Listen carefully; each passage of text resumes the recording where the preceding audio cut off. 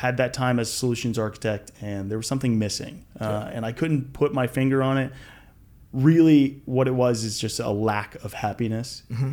I didn't find fulfillment in what I was doing. Mm-hmm. I can understand how people can find fulfillment. Oh my gosh, find fulfillment in that, right? Yeah. But for me, it just wasn't my forte. Mm-hmm. And so I needed to change things up. At that point, it had been about 3 years. I had worked with 3 different companies or so. And my data skills were very rusty. Okay. So at this point, I was almost starting out kind of with nothing, mm-hmm. right? Clean slate. And this is something that was a little bit of a challenge because you have to stand out by having these computer skills if you want to get into data. Yeah. And you can't just simply say, well, I'm smart. I can do it. I'll figure it out, right? You can't do that. So how do you do it, right? You can take classes. There's plenty of boot camps out there. You know, Georgia Tech has a great one that's offered that's 10 weeks of just coding. And people use that to be able to segue themselves into a position right here in the Atlanta area. Mm-hmm. But for me, I wanted to find something that may be able to cut costs because at that point I was kind of tight on money. I didn't really want to push myself, at least yet, to get into a master's or some type of graduate degree. Mm-hmm.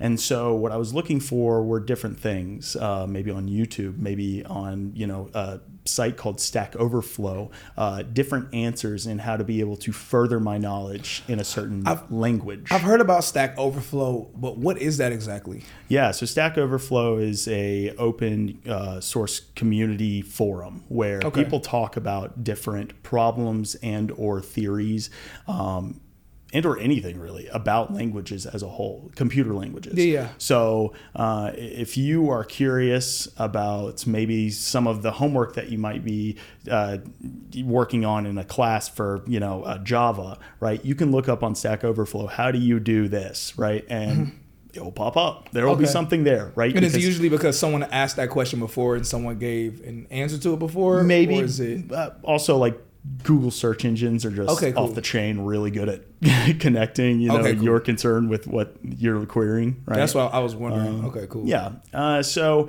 for the most part, what I was doing is I was using YouTube.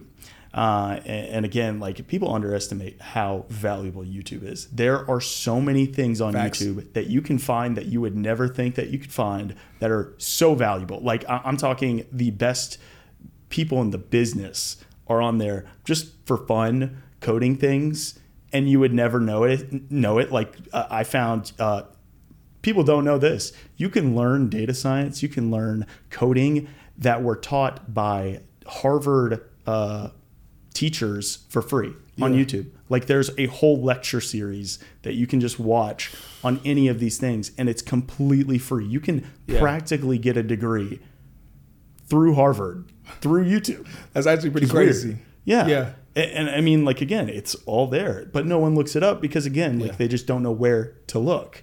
And so what I was doing is I was deep diving into that. But at the same time, I knew that one of the hardest things about, one of the most beautiful things, actually, and one of the most hard things about coding is that you've probably heard this. You don't need a degree to be good at coding. You don't need a degree to get into coding.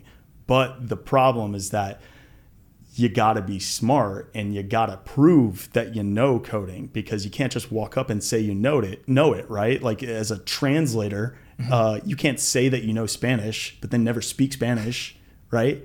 Someone will obviously ask you, speak Spanish. And then if you can't do it, or they'll start talking to you in Spanish, if you can't do it, well, that's it. You're not a translator.